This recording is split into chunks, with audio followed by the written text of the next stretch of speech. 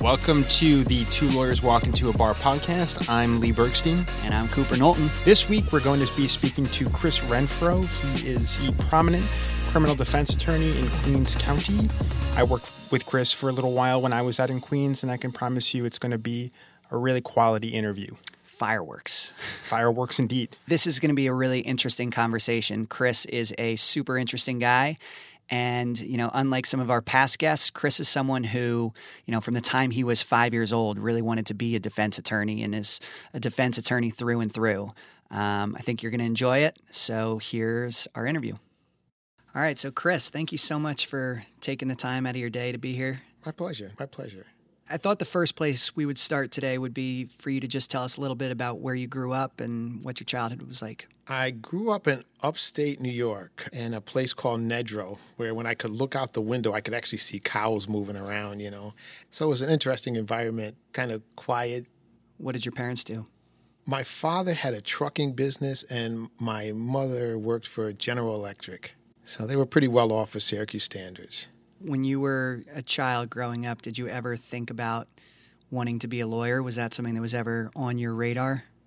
I keep having this flashback that one day I'm going to get it right, because I would watch these old shows, Perry Mason, and halfway through he'd get the guy to say, "You're right, I did it. I don't know why I did it, but your client's innocent." And I'm still looking for that moment. But I've seen you do that before. I've seen you have success in the courtroom before. Don't be so modest. So there was never a time in your childhood. Did you know any lawyers growing up? Was that sort of ever a thought? Nah, I just had this,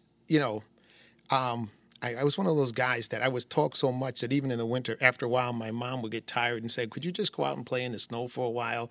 Picking a career, I think I wanted to be a lawyer, and I wanted to be a criminal defense lawyer. Was there any reason? Was it just Perry Mason, or was there something more? Well, I had some clients too at a young age too. Like my cousins were like always getting in trouble. "Chris, what do we do about this?" Or, even before I had the title, I had to give sort of legal advice. Don't carry the marijuana in the backseat of the car. It's supposed to be in the trunk, you idiot. That kind of stuff. But so I was kind of advising at an early age, on some things. And it was always on that side. You always wanted to be sort of the defense attorney. There was never a thought of being a lawyer because you wanted to put the bad guys away. No, I never had that feeling. And and I was supposed to play football also, and I think it's kind of weird. Sometimes out of tragedies are like the best things.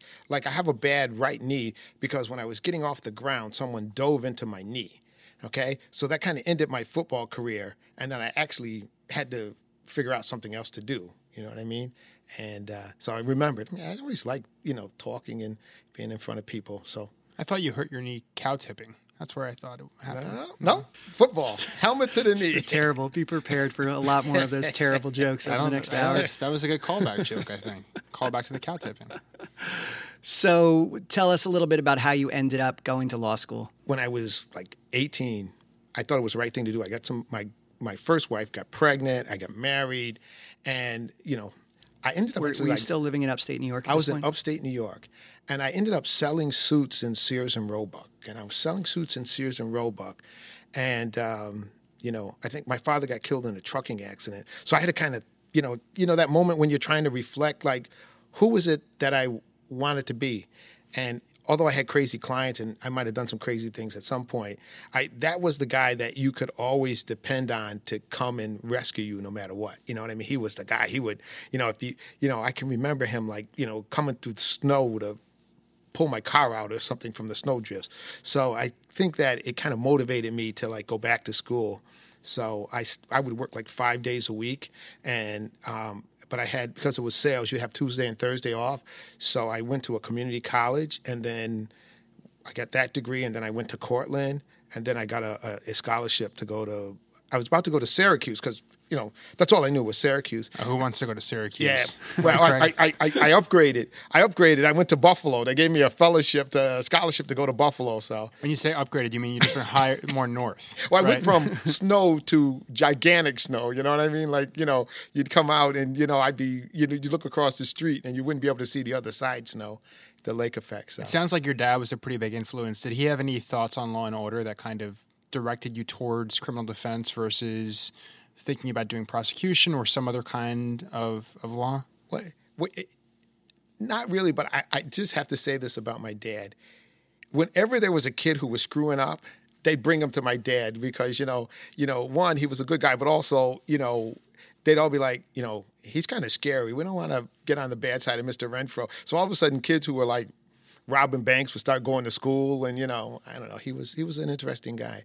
But what did you study when you were in school? I did political science, and as a matter of fact, one of my professors, Father Berrigan, when I told him I was going to go to law school, he said to me, and this is probably why I'm not the richest lawyer in the world. You can, I'm going to be mad at you if you don't defend a guy just because he doesn't have any money. And then he got in trouble for pouring blood on a nuclear reactor or something, and on the warheads or something. I don't know if he's still a professor, but he was like on that. Wait, he got in trouble for pouring blood onto a nuclear reactor? Like facilities where and then he would pour human blood on the bombs and stuff like that. So this is a big thing. I thought it was just on fur. They do it on nuclear reactors. No, back in the 60s, this was like a big thing. Yeah, where he was break into nuclear facilities and like nuns and priests. Yeah, exactly. And they would, he was that, so I think he wanted me to take a vow of poverty. I've been trying to avoid it, but some days are good, some days are bad. But all in all, it works. You know what I mean? Did you, when you were studying political science, was it because you thought, oh, this will be a good thing to help me, go into a career in law, or was it, did you have aspirations maybe to be in the political world, or? Not at the time. I mean, there's some interesting discussions now because I've, been around for a while. But at the time, I actually wanted to be a criminal defense lawyer.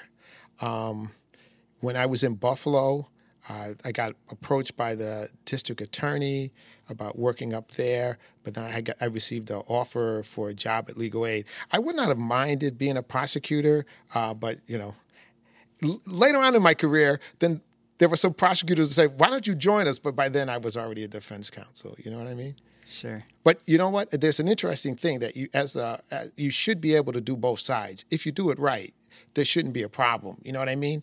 And at the same time. Not at the same time, but there have been times, can't remember if I did it, but sometimes they designate a defense counsel to be like a special prosecutor because, like, if the prosecutor is conflicted or something like that. It's the law. And one of the other shows is kind of crazy. And, I used to sit, I guess I was kind of a boring kid. I used to watch this show, Dragnet, and they'd have those guys with the chutes, and the wife would be like, but they came through the wind, and I think my child was eating peanut butter. And they go, like, man, just the facts, ma'am, just the facts. And he'd write it down, and he would be investigating the case. And it's one of the things that always stuck with me, and my daughter, she's actually did journalism at Arizona State. So you'd watch, and one time she had to do this paper. I think there were like 13 people on death row in Chicago, and the journalist students went out and investigated the case, and they found that 11 of them were absolutely innocent. It's crazy. Yeah, and they were ready, and so they put a moratorium on the death penalty. And I think it might have been which state was it? Illinois. And they put a moratorium on. But that's kind of, like I said, still, doing my Don Quixote over here. You know what I mean? Sure. One client at a time. Yeah. No, it's interesting. You brought up now 2 different TV shows that you feel like you were inspired by to sort of go into the law. Yeah. I mean, yeah. It's for me, I think it's kind of like a calling. You know what I mean? Was there ever anything else sort of when you were in college? Did you ever think, maybe I'll be a journalist, or maybe did that ever cross your mind, or really was you were solely focused on being a defense attorney? Once I got over the mistakes of my misspent youth, you know what I mean? How do I explain that?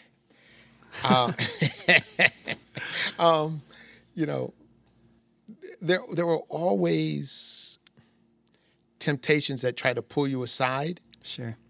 And either the police liked my smile and my cousins got in trouble, or I was smart enough. You do have a very nice smile, I will say that. Thank you. Or I was smart enough to say, sometimes would help. I remember having a girlfriend who said, do not go with your cousin because he's going to get in a lot of trouble.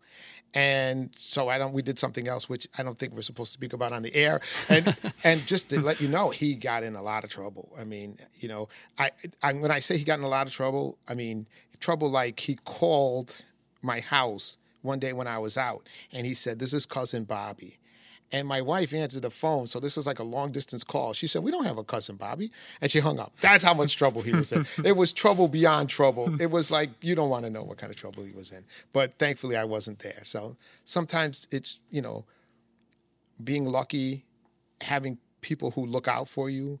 Like one of my patron saints in Queens was a Judge Kenny Brown. And he would like, you know, I don't know, as soon as I got to legal aid, he took a liking to me or something.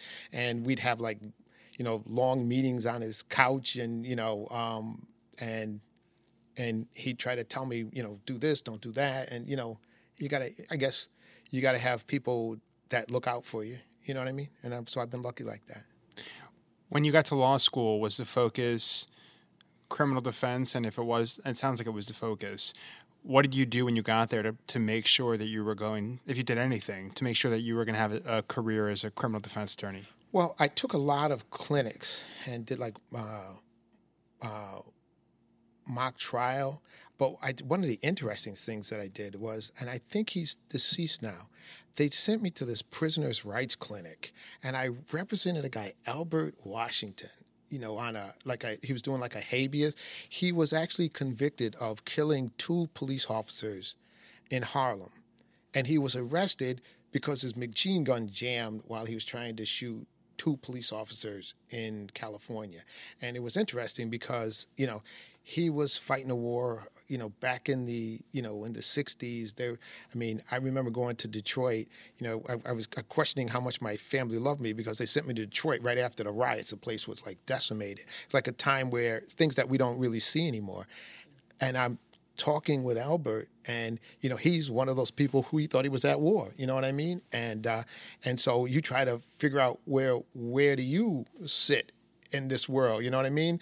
And so it's kind of interesting because there's this movie and there's a book, Ragtime, and part of it's about this gentleman that the Irish black gentleman, Irish.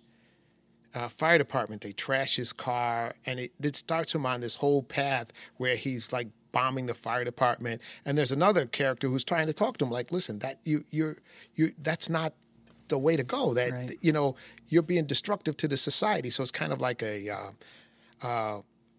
Malcolm X, Martin Luther King kind of thing, but very interesting. So I kind of found that I was in that moment with him. But he was an interesting guy. He did say one thing that scared me because I was there after the Attica riots. He goes, you know, if anything happens, you're with me. And you walk out like, what does he mean by that? What does he mean by that? I mean, and were you representing him as part of a team in law school, or was he really your client? I remember going into Attica, and I'd be by myself. I'd drive over to Attica. I'd go in. I'd go and see him.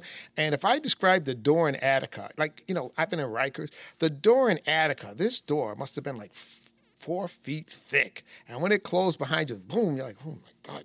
You know, and it was just, but he was an interesting person. What happened with that case? I don't think he ever won his appeal. I think he died in Attica. And there's like spinoffs to that because he went to trial. He represented himself. And there were these other defendants, the Torres brothers. I think Kunstler represented them. And I think they were acquitted. And one of the Torreses actually went to law school, graduated law school, but no bar in the United States would ever admit him based on, I guess, character issues. And recently, I think he was arrested for a murder in the police station in California. However, I think he beat the charges, but they were trying to tie him there with DNA on a cigarette or something like that. You know? So those experiences, as I can't imagine as a student walking into Attica and speaking to someone who had committed murder, how did that experience shape your next few years at law school? How did it shape your early career? It made you hesitate a little bit, but I guess in some ways I kind of knew at this point who I wanted to be and what I wanted to do. When you leave law school, do you immediately go and get a job in private practice, or what was the first step? I actually did 3.5 years at the Legal Aid Society. So we represented indigent people who were charged with crimes. And after that, I actually still represented a lot of indigent defendants because we have something called like the 18B panel where you can get hired and the state will pay you like $75 an hour. And, so you defend, people who are charged with, various crimes up to homicides and stuff. Did you entertain other job opportunities out of law school, or was Legal Aid Society really sort of where you wanted to be? Honestly, I think the DA's office turned me down. I had this unique interview. I had this like bracelet, I don't know. And the interviewer, it was like, one of the Jamaican bracelets. And what kind of bracelet? Oh, I thought you had like a tracking bracelet. No. They saw the bracelet on you, and they were like, and they were like, this what guy's is trouble. that? The guy's like, I don't know. Maybe I look like a I don't know, but so I never. Well, he kept it in the trunk though, not in the back seat. Now, the district attorney's office in Buffalo wanted to hire me, but I had met my wife, and she was from New York, and so she was going to New York.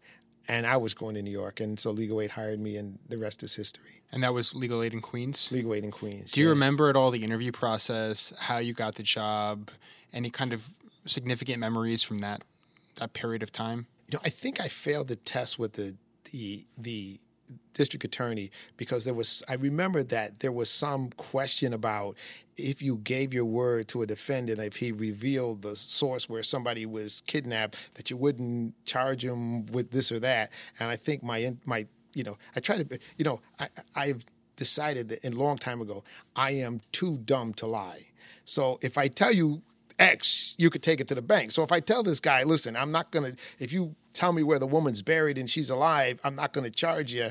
I kind of got to, so I think I failed the test. That's a good DA question, And then I guess the question was, with what? I won't charge you with what? You know what I mean? I should have said, I won't charge him, but we'll get the feds to charge him. Do you, looking back on your career, was the couple years that you spent at Legal Aid a formative experience, or was it did sort of just getting those reps? I know a lot of people talk about just sort of early in your career being in the courtroom and that type of work being. It's good to, first of all, I think the first time doing criminal law, there's a moment when someone goes to jail the first time, when he gets like 30 days, you're like, oh my God, I failed. The guy got 30 days. And later on, it helps you get like a little bit of a thicker skin because it's not, let's say he got 30 days, but he was supposed to get 30 years. That's a sizable victory. So, but at first you have to, there's a process of you having clients that go to jail, which you have to get used to, you know what I mean? And then also there was special trainings, you know what I mean? About how to try a case. And that's the same with the district attorney, with legal aid. They give you, there's a place where you can have somebody who shepherds you through the process of how to try the case, how to open, how to ask questions, I think you need some training. But it sounds like that emotional component of sort of dealing with people who are in these really challenging situations was a difficult adjustment for you. You deal with people sometimes in the worst moments of their lives. You know what I mean? And sometimes you deal with people who have emotional problems. They have psychiatric problems. I know we're in later, but recently I did a case that was in the newspapers. A woman slashed a police officer in Cunningham Park. She was in the bathroom. The officer came in off duty with a dog, but she has a psychiatric problem. She can't have people near her. So to get out and get away, she slashed the officer in the neck, a superficial wound, but it was attempted murder. And so I had to deal with it, and we were actually able to get a not guilty plea by reason of mental disease and defect. And, she's in a hospital. But what's interesting, I won't mention her name, but she had been an accountant at Deloitte and Touche, went to get on an airplane, and her psychosis set in, and she never got on the plane. And instead, she went and got out and started sitting on a rock in Cunningham Park. And, so you deal with interesting things. Do you feel like over your career you've gotten better at not bringing those the difficult cases home with you? Well, when it's part of, well, you have to build some thick skin to deal with certain things, but you also always have to remember the human part of it. You know what I mean? They still laugh at me because on that death penalty case, for that summation, I was crying in that summation for him. I mean, it's kind of interesting. I mean, but it was that kind of moment, you know what I mean? And kind of, a lot of times what we try to figure out, like you asked me, how did I get here? And I'm trying to figure out, how did that guy get to that spot where he's now facing the death penalty? And if you want to know the truth, he had murdered 3 women. And he had tortured them. It was crazy. And my first thought is, man, this guy's there's no saving him. Even my wife said, you're not going to be able to save this guy. I said, I'm going to save him. She said, what, you got some social workers on there? I said, I got a few. But it wasn't that. I had to be able to find out how he got there. And you know what?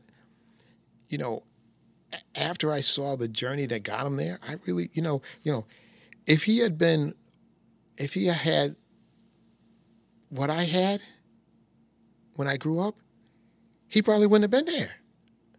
But like I told him, I think one of the things I said in the death penalty is, he was living with alligators from the time he was born. You know what I mean?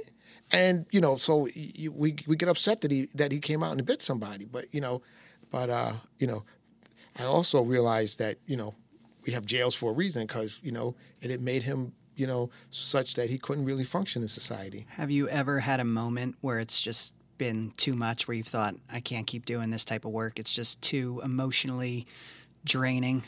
Well, after the death penalty, I had a case where a girl was killed in a Gap store in Manhattan. And so I felt like there was just like a moment, where, It's like some heavy stuff back to back. Yeah. I mean, it was a tough case, and she was a really, you don't know the victim sometimes, but speaking with the prosecutor, one thing I knew, the woman volunteered to push wheelchair-bound people around during the summer. You know what I mean? While she was working, she was just like a person that cared about society, and the jury thinks that my client interacted with her in a way so she's no longer with us, and she had a terrible death. So that was kind of tough. Do you ever have a difficult time? I sometimes struggle with this, and I've just started doing a little bit of criminal law in the last year, and just sometimes just seeing the victim or seeing the victim's family in court and sort of knowing what they just think about you and assume about you. Do you ever struggle with that? I mean, that's called your humanity. But you know what my job is? To make sure that the district attorney proves the case beyond a reasonable doubt. And, other movies, like I think we're like the last gladiators. So we're standing in there, and this guy's depending on me to fight as hard as I can within the rules. I mean, one thing, I don't really do a lot of crazy things I see other people doing. I go, man, that's bizarre. You know what I mean? I'm not going to mention names, stuff like that. But, like one lawyer, he's like, they asked him, what do you think? Should we kill this guy? Yeah, don't kill him in front of don't kill him when his mom's there, though. I'm like, what? I mean, it's bizarre stuff that sometimes we lose sight of what we're supposed to be doing. What's the answer? No, don't kill him. It's just stop thinking like that. There is a common refrain, and I heard it when I was leaving the AG's office to become, in part, a defense attorney, that some of the best criminal defense attorneys kind of blur the line between criminality and being the actual attorney, and it sounds like that's what you're talking about a little bit. Yeah, you gotta, your job is to fight as hard as you can within the law. But if they want to blur the line, they don't come to me. There's all their blur the line. They're smart enough to find the blur the line guys. They're out there. You know what I mean? At least until they get caught. But yeah, it's tough. The hardest thing, I think I actually got a guy acquitted of murder, and like 2-3 months later, he killed somebody else. And so those are tough things. But the first case, there wasn't enough evidence to prove his guilt beyond a reasonable doubt.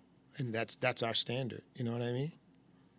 We don't walk on hot coals anymore. You know, you've talked. You talked about your investigator going out into the world and investigating. You've talked about kind of doing your own emotional search of your client to really figure out what they're about. And now you're talking about the prosecution having to do their job and investigate and make sure that they prove the case beyond a reasonable doubt. What it really comes down to, it sounds like you're talking about effort, right? Yeah. Putting the work in, putting the time in. You have to put in the work. Like I said, one of those movies I love too is My Cousin Vinny, because you see this silly movie, but I think that any guy who wants to practice law, he's actually doing the investigation. Now, I hire somebody to do that, you know what I mean? But he's doing the investigation. It's so important. I'm not going to mention the client's name, but there were 21 people charged with a murder in Queens, and I must have watched this video. Sometimes you watch it and you see it, but you don't see it, and then it clicked on me. And I saw that he was actually innocent. And I was able, he's the only one out of 21 people to get acquitted. Everyone else got convicted of something, some murder, some this. It's like Where's Waldo? He was the only guy. And, there were 21 defendants. He was in jail for 5 years before I could get him acquitted. And they ran out of money to pay me, and that moment you're just like, I just can't leave him. You know what I mean? And his mom came to me, please don't leave my son. He jokes with me, He goes, I should have got Steve Murphy. He would have got me out sooner. What advice would you give to a law student or someone early in their career who thinks that they want to be a defense attorney and sort of doing these death penalty cases and similar work to the work you're doing now? Find somebody, and you'd be surprised. Most guys are pretty nice. Ask them, can I follow you around? Sure. See if you like it. My son's followed me around. He's decided this is what he wants to do. I wouldn't let anyone follow me around. I don't like hanging out with people. Did you have mentors that you sort of learned the ropes from? Who did I learn the ropes from? Well, I had like the training in legal aid, and was the legal aid training good? Yeah. Apologies to anyone from the DA's office that's listening to this, but they had training. But ultimately, you can't help but feel like you're thrown into the fire the first time you walk into court. Yeah, initially. But, one, you have to be able to ask for help. And two, I don't think people understand the importance of investigation. You know what I mean? I don't know how many times I got a call from a guy as I was driving over here. Sheldon, I represented him, he must be 40 now, when he was 15 in family court. Wow. And he was charged with burglary. And then, they were going to send him up, in juvenile facility for God knows how long. So I sent my investigator over to complain it. And the complainant says, you know what? I didn't see him do it, but I know he did it. That was the case. That was the case. That simple. That's not even investigation. That's just taking a basic step. Yeah. Putting a little bit of, like we talked about before, effort into it. But I might be the only lawyer, and I also have lawyers who've come up under me and, and they've gone on their own. We're like the only ones who send out investigators. A lot of people, they get the case, they just have the case, they get the money, they show up. I won a suppression hearing because I sent out Artie, and he found a camera that caught the stop by the police. And the police officer made a statement about how the stop went down, and the camera showed he was lying. Guy had a gun and drugs, but the camera showed that the stop was bad. And so it's, but if you don't look, you can't find. How can law students, we're obviously kind of living in a society now where everything happens very fast, right? You want something, you get something quickly. People are looking, even law students, there's all these resources to do better in class. how can law students who want to be trial attorneys, how can they learn some of these lessons? What can they do to position themselves to do the right thing, either for the state, if they're a prosecutor, or for their clients, and kind of learn from what you're saying? Well, I've actually helped out at Hofstra a little bit, and tomorrow night I'm going over to St. John's. They want me to show how to do an opening statement or something like that. But I think they have to take these mock trial, courses. I was amazed. There were a couple students. I actually helped the DA in evaluating some of the students on mock trial, and they were excellent.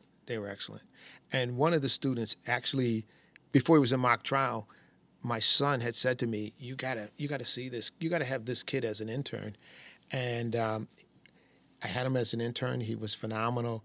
I'm close to some of the DAs. I said to one of the supervisors, "You have to take this kid as an intern. He's the best intern that I've ever had." And I said, "Trust me." They brought him in, and he worked like they wouldn't believe, like you wouldn't believe.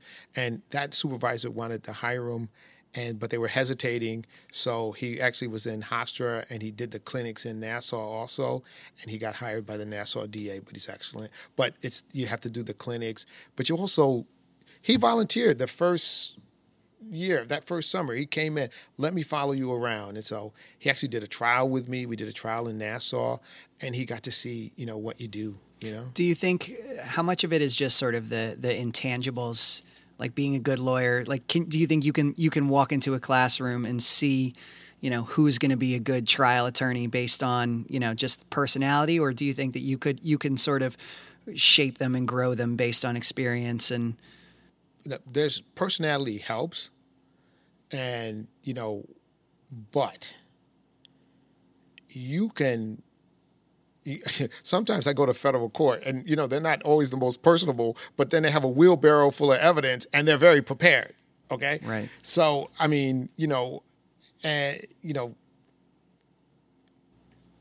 It sounds like you, though, are someone who, you talked earlier about how, from the time you were a child, even before you had any preparation in the law, you were able to, talk your way out of things, and you had a way of, smiling at the right people and doing the right thing to sort of get your way out of trouble. And I'm sure that translates to sort of the lawyer, or that sort of comes through as the lawyer you are today. It doesn't hurt, but there's no substitute for work. And, I hear also like, there's no lawyers, there's no business, there's no that. Well, I mean, I don't know if that's true.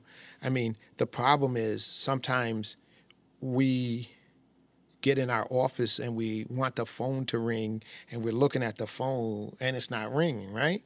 I mean, and so we need to go places where, and meet people. That's why, you go to the Bar Association, or you go, Judge Brown, Kenny Brown, he said to me, "You need to go to this political club." And I go, "What do I need to go to this political club for?" He said, "I'm telling you, you have to go." So he sent me over there, and, Judge Brown sent you? Okay.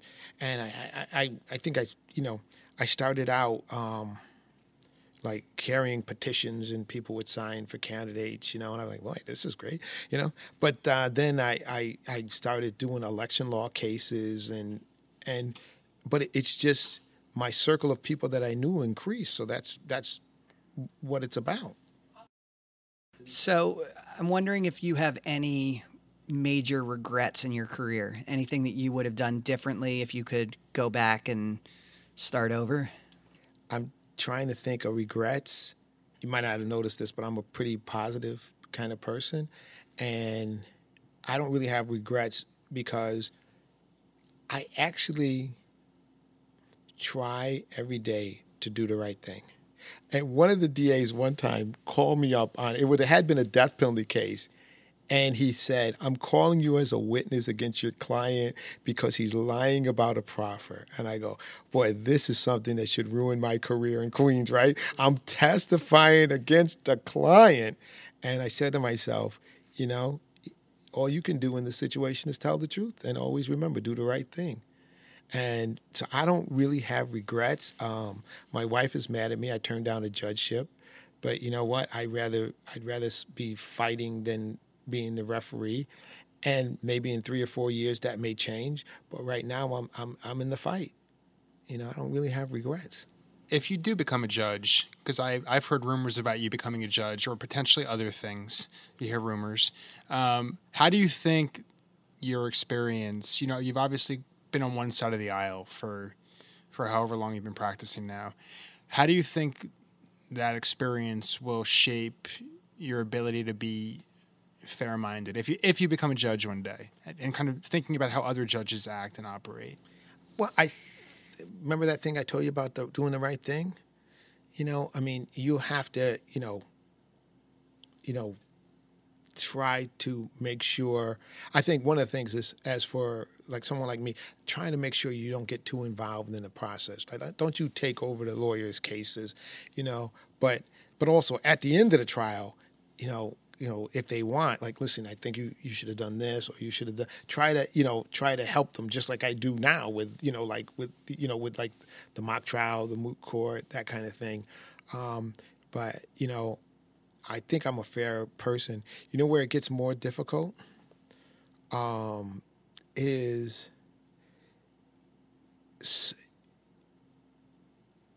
sometimes doing the right thing, I guess, for a judge is compromised by thinking about what the result will be if you do it. And that's the danger. But me, I'm always going to try to do the right thing. I'm always, if it should be suppressed, I'm going to suppress. If you should, if you should be convicted because the evidence says that, I'm not going to try to shape it one way or another. The caveat, though, if you think that the person shouldn't be convicted, that's when it gets to be more troubling. But you know what? It's not a perfect system, so we function in it. There's some free campaign time for you before you start. I just want to circle back a little bit more just for continuity. Can you just talk a little bit about what you did after Legal Aid Society, sort of what the next steps were in your career? I actually went on the 18B panel and started trying cases. And was this your own practice? My own practice. I was in with a couple other people. We formed like a partnership to kind of aid each other. We are all like criminal defense attorneys. And I'll tell you an interesting thing. 1992, I had an unbelievable year.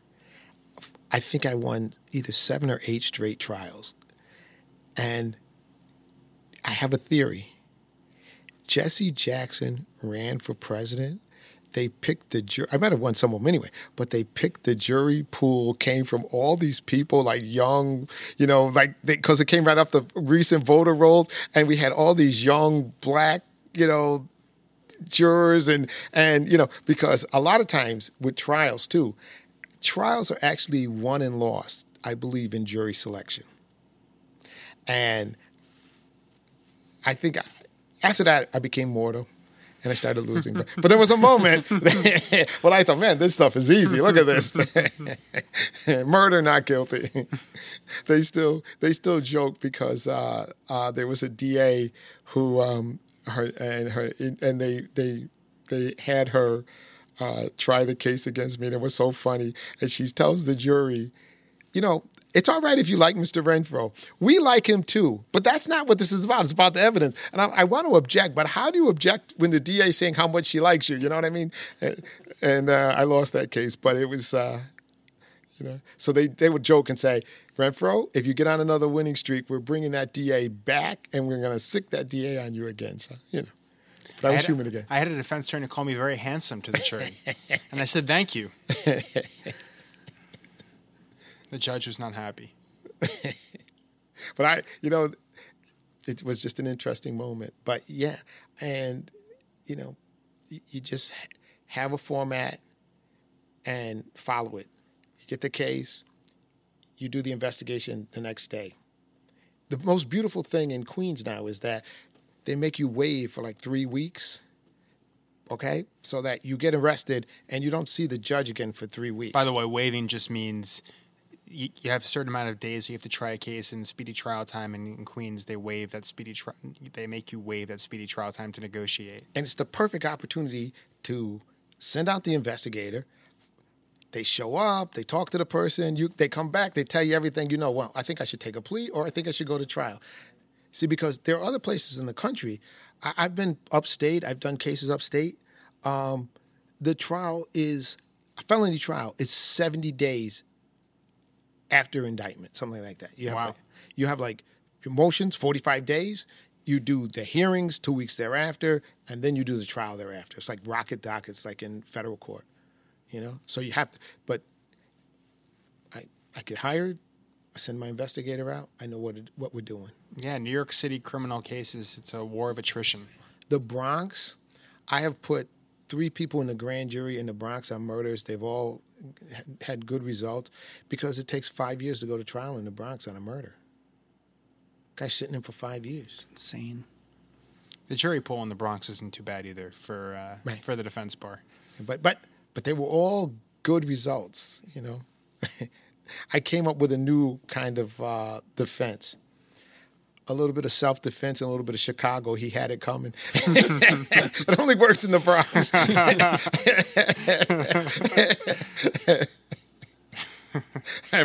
I've had a couple of those, you know, like, he had it coming. All right, Chris. Well, I think this is a good place to wrap it up. Okay. But thank you so much for your time. Thanks for Greatly having appreciate me. you coming on.